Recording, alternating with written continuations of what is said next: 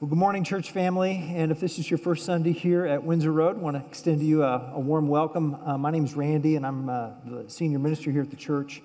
And we're just so happy to get to worship together with you. Christmas is about the best news ever. Amen.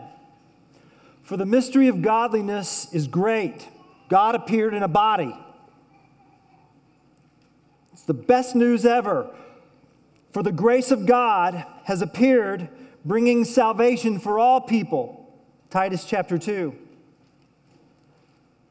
But we see him who for a little while was made lower than the angels, Jesus, crowned with glory and honor.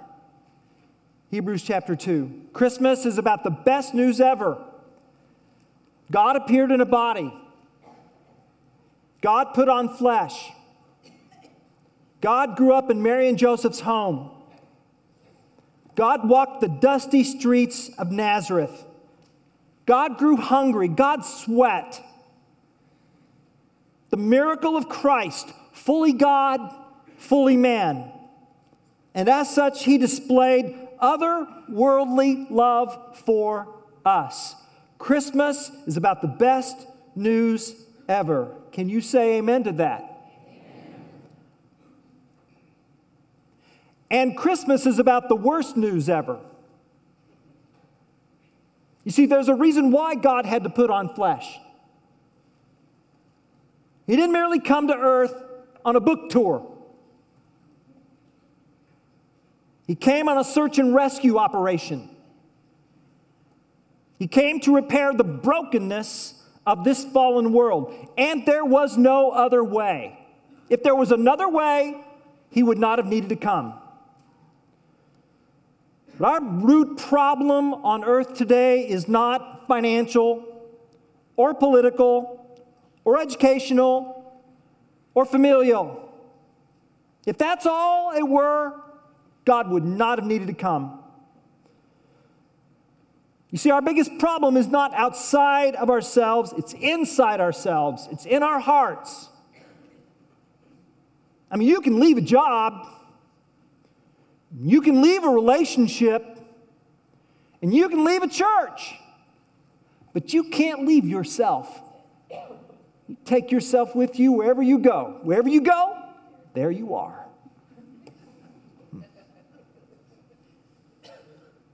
Along with your heart.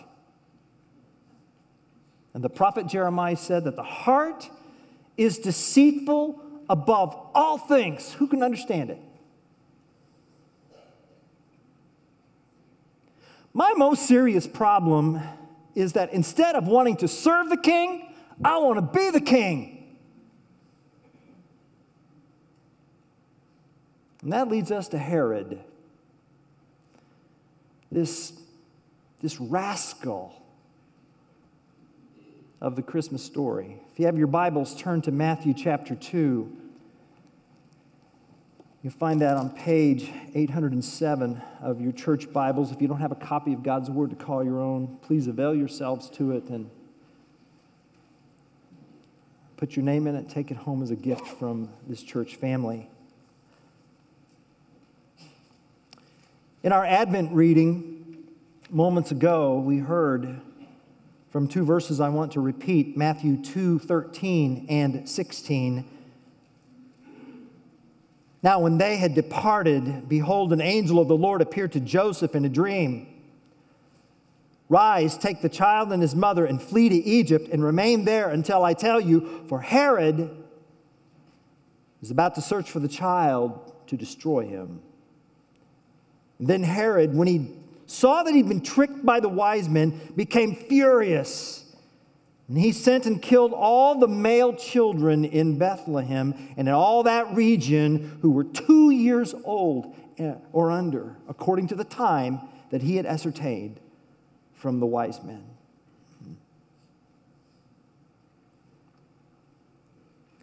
Luke's gospel and Matthew's gospel give us different perspectives on Christmas.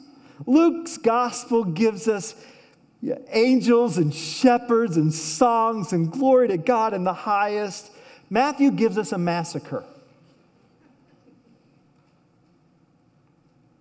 There's no white Christmas in Matthew's gospel. It's blood-soaked. Sobbing mothers will never see their baby boys grow up. Broken-hearted fathers have no male heirs. O little town of Bethlehem, how still we see thee lie? Not in Matthew. No, Matthew, it's more like, O little town of Bethlehem, made miserable by the birth of Jesus, with mothers wailing over the loss of innocent life. That's Matthew's version of Bethlehem. You know, Matthew 2 reminds us that Advent is a season of waiting in darkness.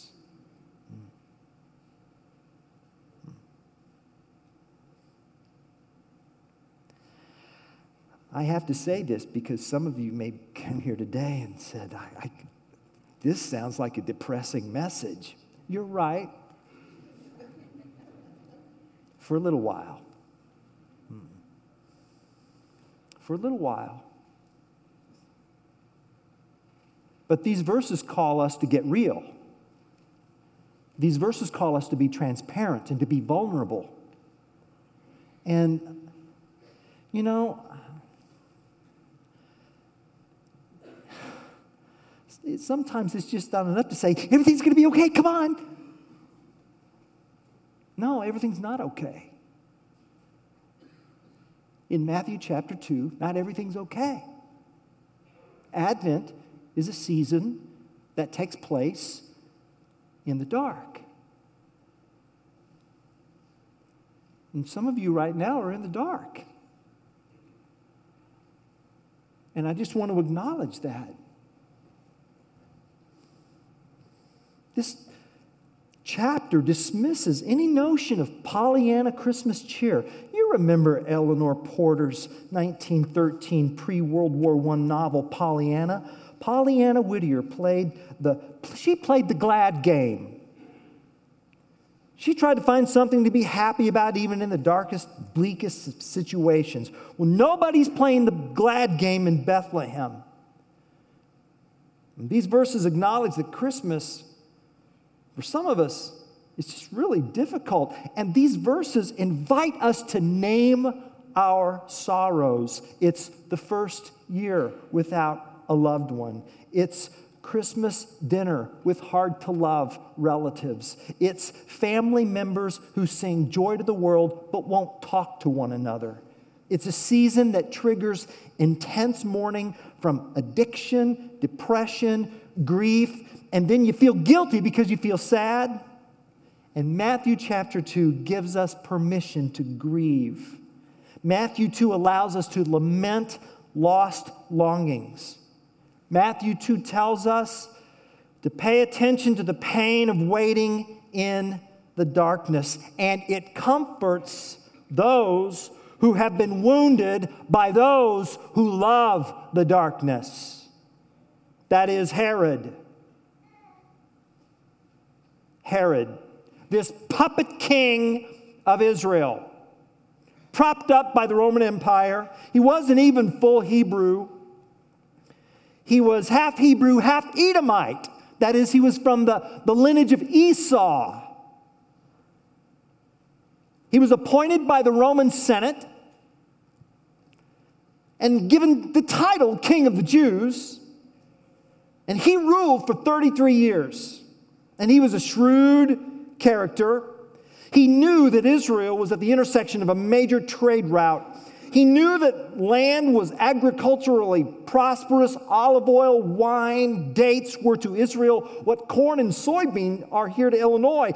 Herod made huge profits off trade, and he poured those profits along with the crushing taxation into some of the most magnificent building projects of his day. And you can go to the Holy Land and see remnants of those building projects. I'm thinking of the fortress of Masada. That's a palace 1,000 feet high. I mean, it's spectacular. And then there's the fortress of Antoniah, which overlooked the temple compound.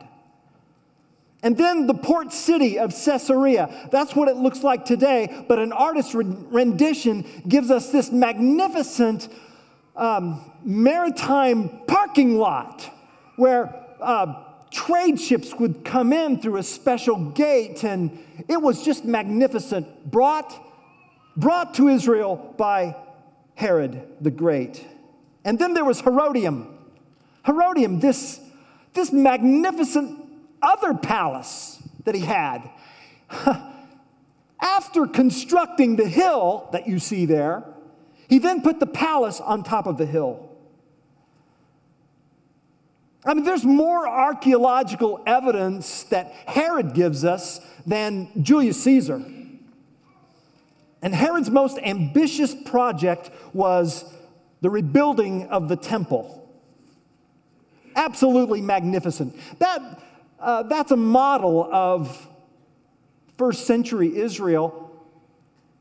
That's 16 acres to scale. It was just huge. And this is what the first century historian Josephus had to say about this. The sanctuary had everything that could amaze either the mind or the eyes. Overlaid all around with stout plates of gold, the first rays of the sun, it reflected so fierce a blaze of fire that those who endeavored to look at it were forced to turn away as if they looked straight at the sun. To strangers, it seemed like a mountain covered with snow, for any part not covered with gold was dazzling white. It was magnificent. Herod the Great, who was also ruthless and paranoid, and any suspicion that anyone was after his throne, he eliminated that person. He had his wife killed, and his mother-in-law killed. His three sons, he got wind of an insurrection from them, and he had them strangled. Augustus Caesar, the emperor of Rome, once quipped, "I'd rather be Herod's pig than to be Herod's son."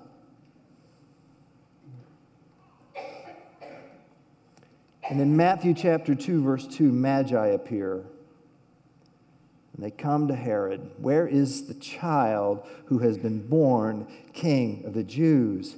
And Herod, king of the, what? I thought I was the king of the Jews. What are you talking about? And please, it's not like Herod's 35 years of age and he's got a career ahead of him. He's going to be dead in a few years, but he is so hungry and corrupted with power. He's paranoid.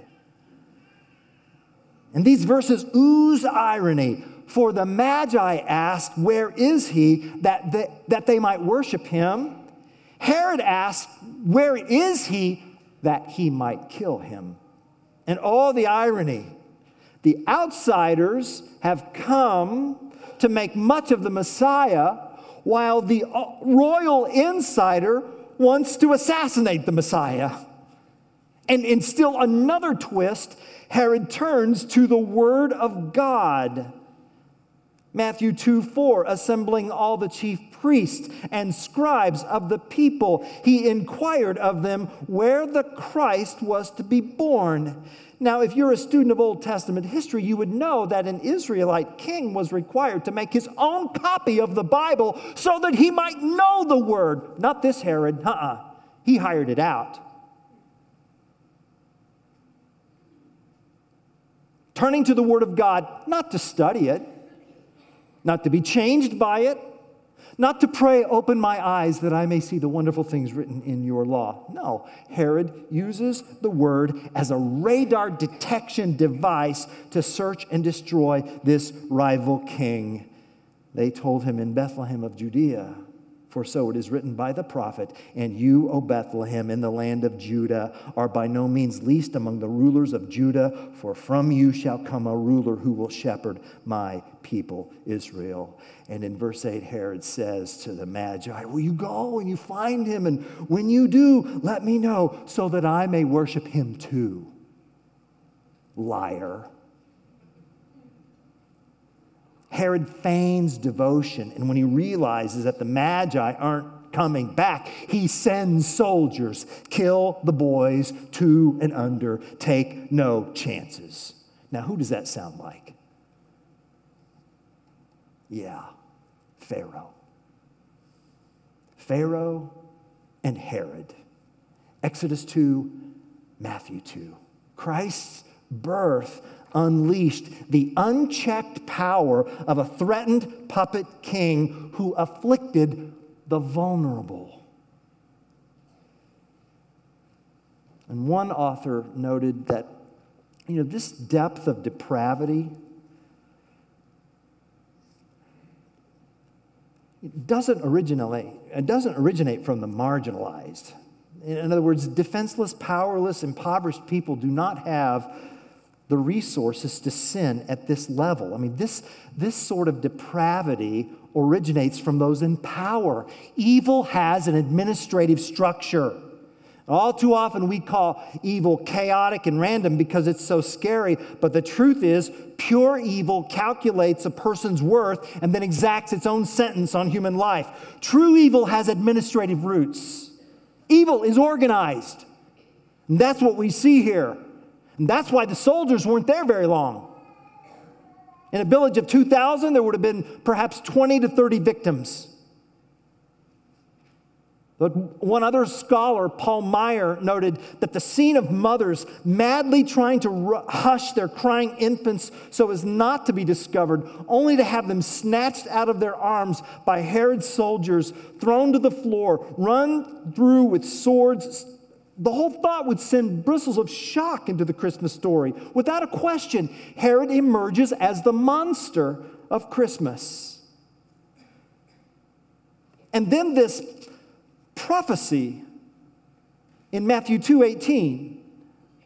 A voice was heard in Ramah, weeping in loud lamentation. Rachel weeping for her children. She refused to be comforted because they are no more. Rachel, the wife of Jacob, whose name God changed to Israel.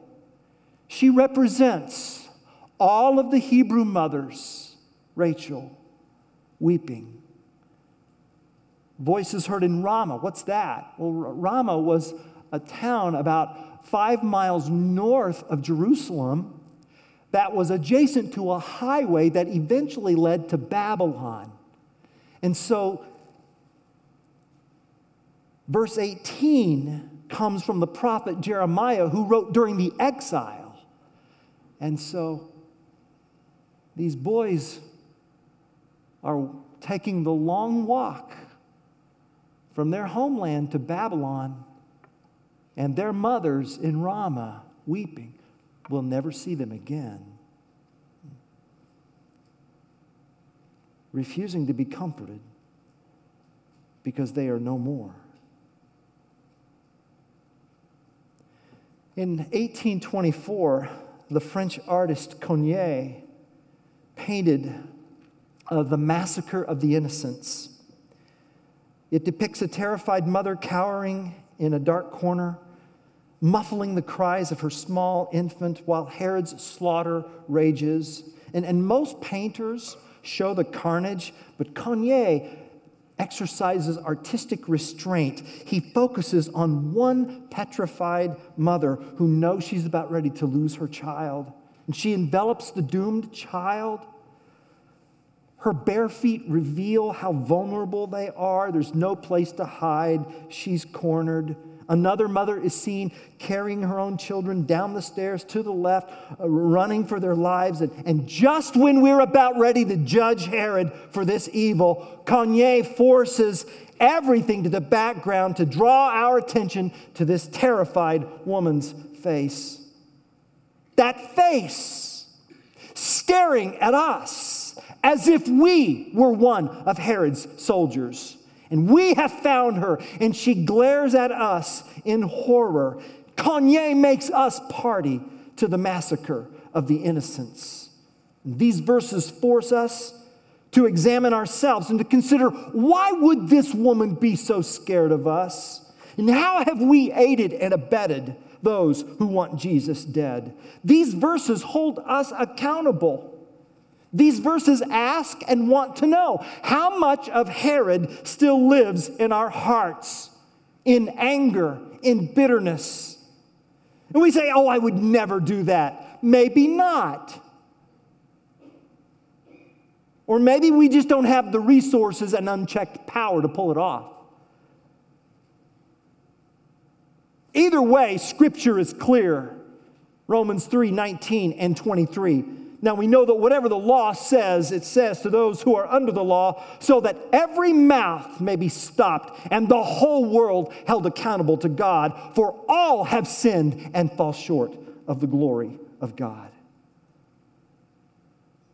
And just as I'm about ready to judge Herod, I'm reminded of James chapter 2, verse 10. Whoever keeps the whole law and yet stumbles at one point is guilty of breaking it all. The fact of the matter is, I'm no different from Herod.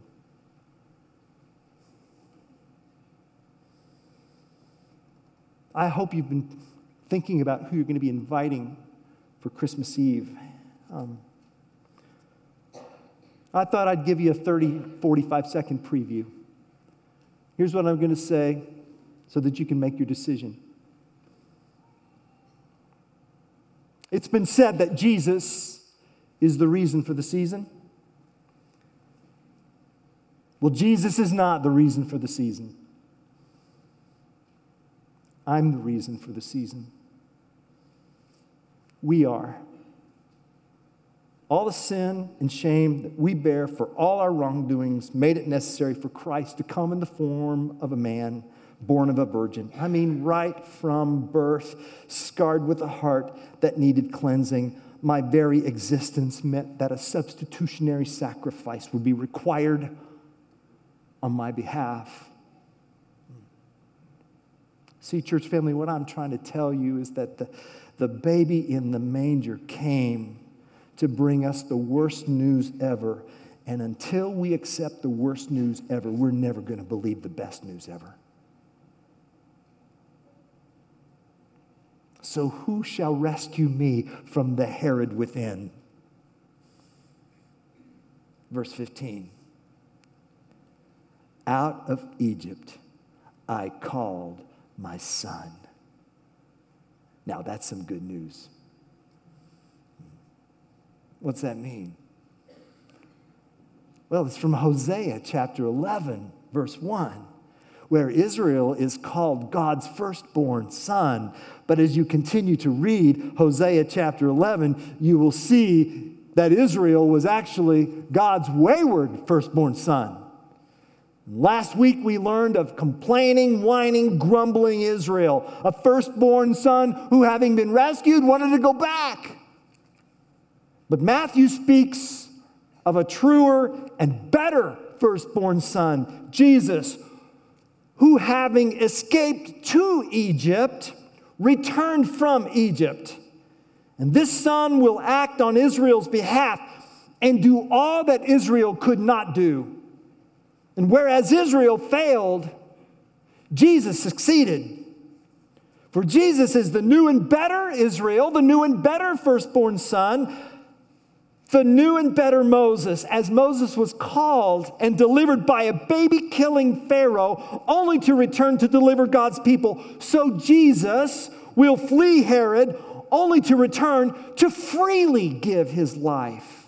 Herod's death warrant for Christ will not expire at Herod's death. It will follow Christ all the way to the cross. But Jesus makes it clear, no one takes my life from me. I lay it down of my own accord. I have the authority to lay it down and the authority to take it up again. This command I received from my Father. So unlike those babies, Jesus will not be the victim of organized evil. The ruler of this world has no claim on him. And why? Because I have called my son out of Egypt. Don't you see what these verses are telling us?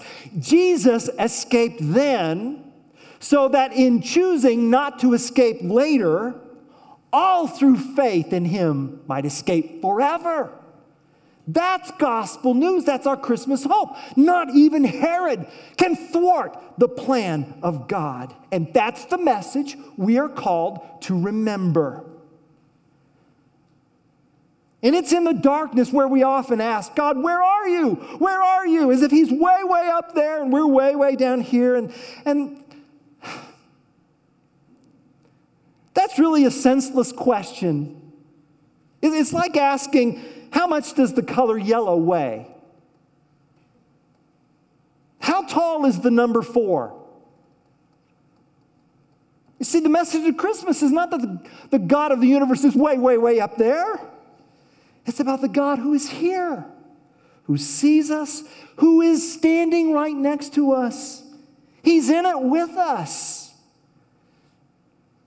In 2001, he was crushed beneath the concrete of the Twin Towers. He went down with United 93.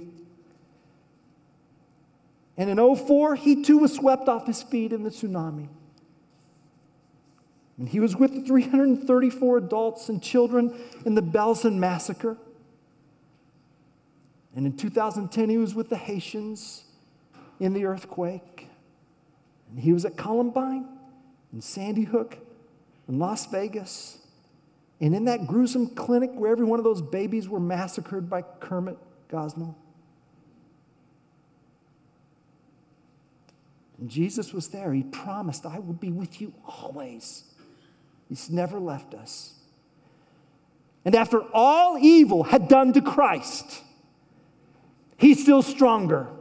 For evil's worst cannot keep Christ in the grave. That's our Christmas hope. You believe that? So in the movie, The Nativity Story, there's a wonderful scene at the conclusion of that movie about the birth of the Christ child. And it depicts the horror of this. One of Herod's soldiers seeking to kill any baby who might be hiding in the stable cave looks into the cave, the one where Jesus was born. And that soldier sees an empty stone manger with a cloth left behind.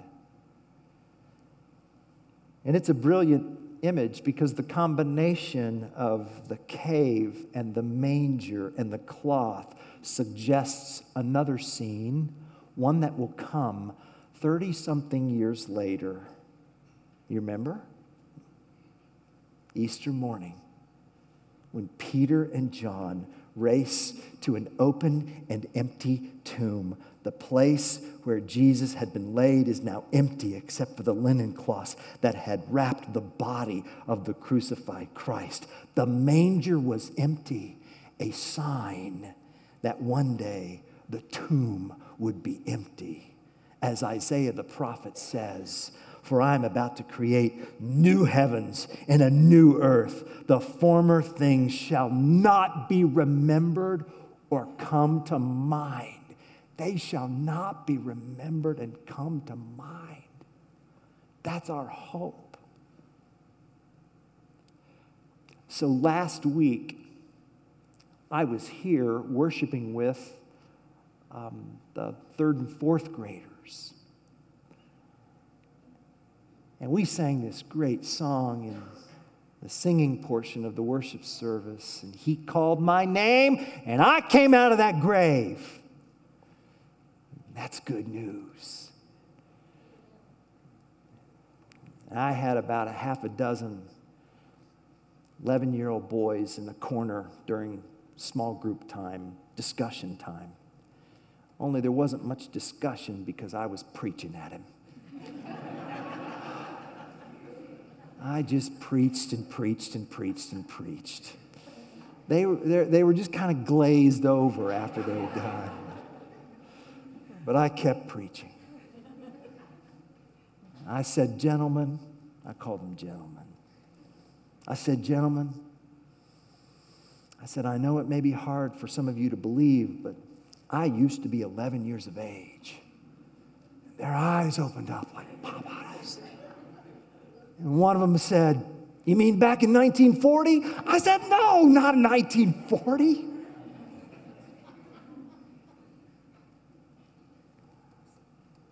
we sang that song. He called my name, and I came out of the grave. I'm about to create the new heavens and the new earth. The former things shall not be remembered. I would not presume to know your pain, but I know that you are not alone. And as mysterious as the incarnation is, so is the mystery of how our great God can use the weeping and woundedness of those broken by the sins of others to reveal the power of the gospel.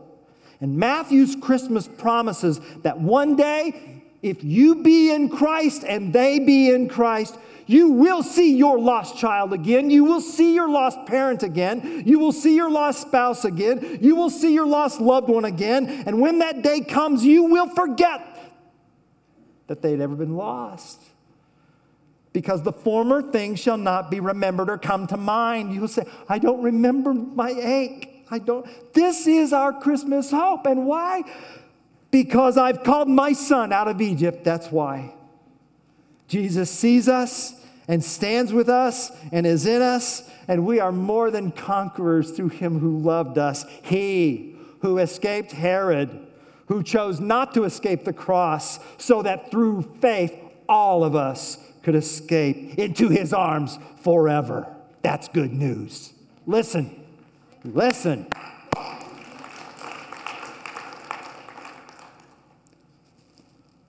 He is not the reason for the season. We are the reason for the season. Jesus is the response to that reason. Amen.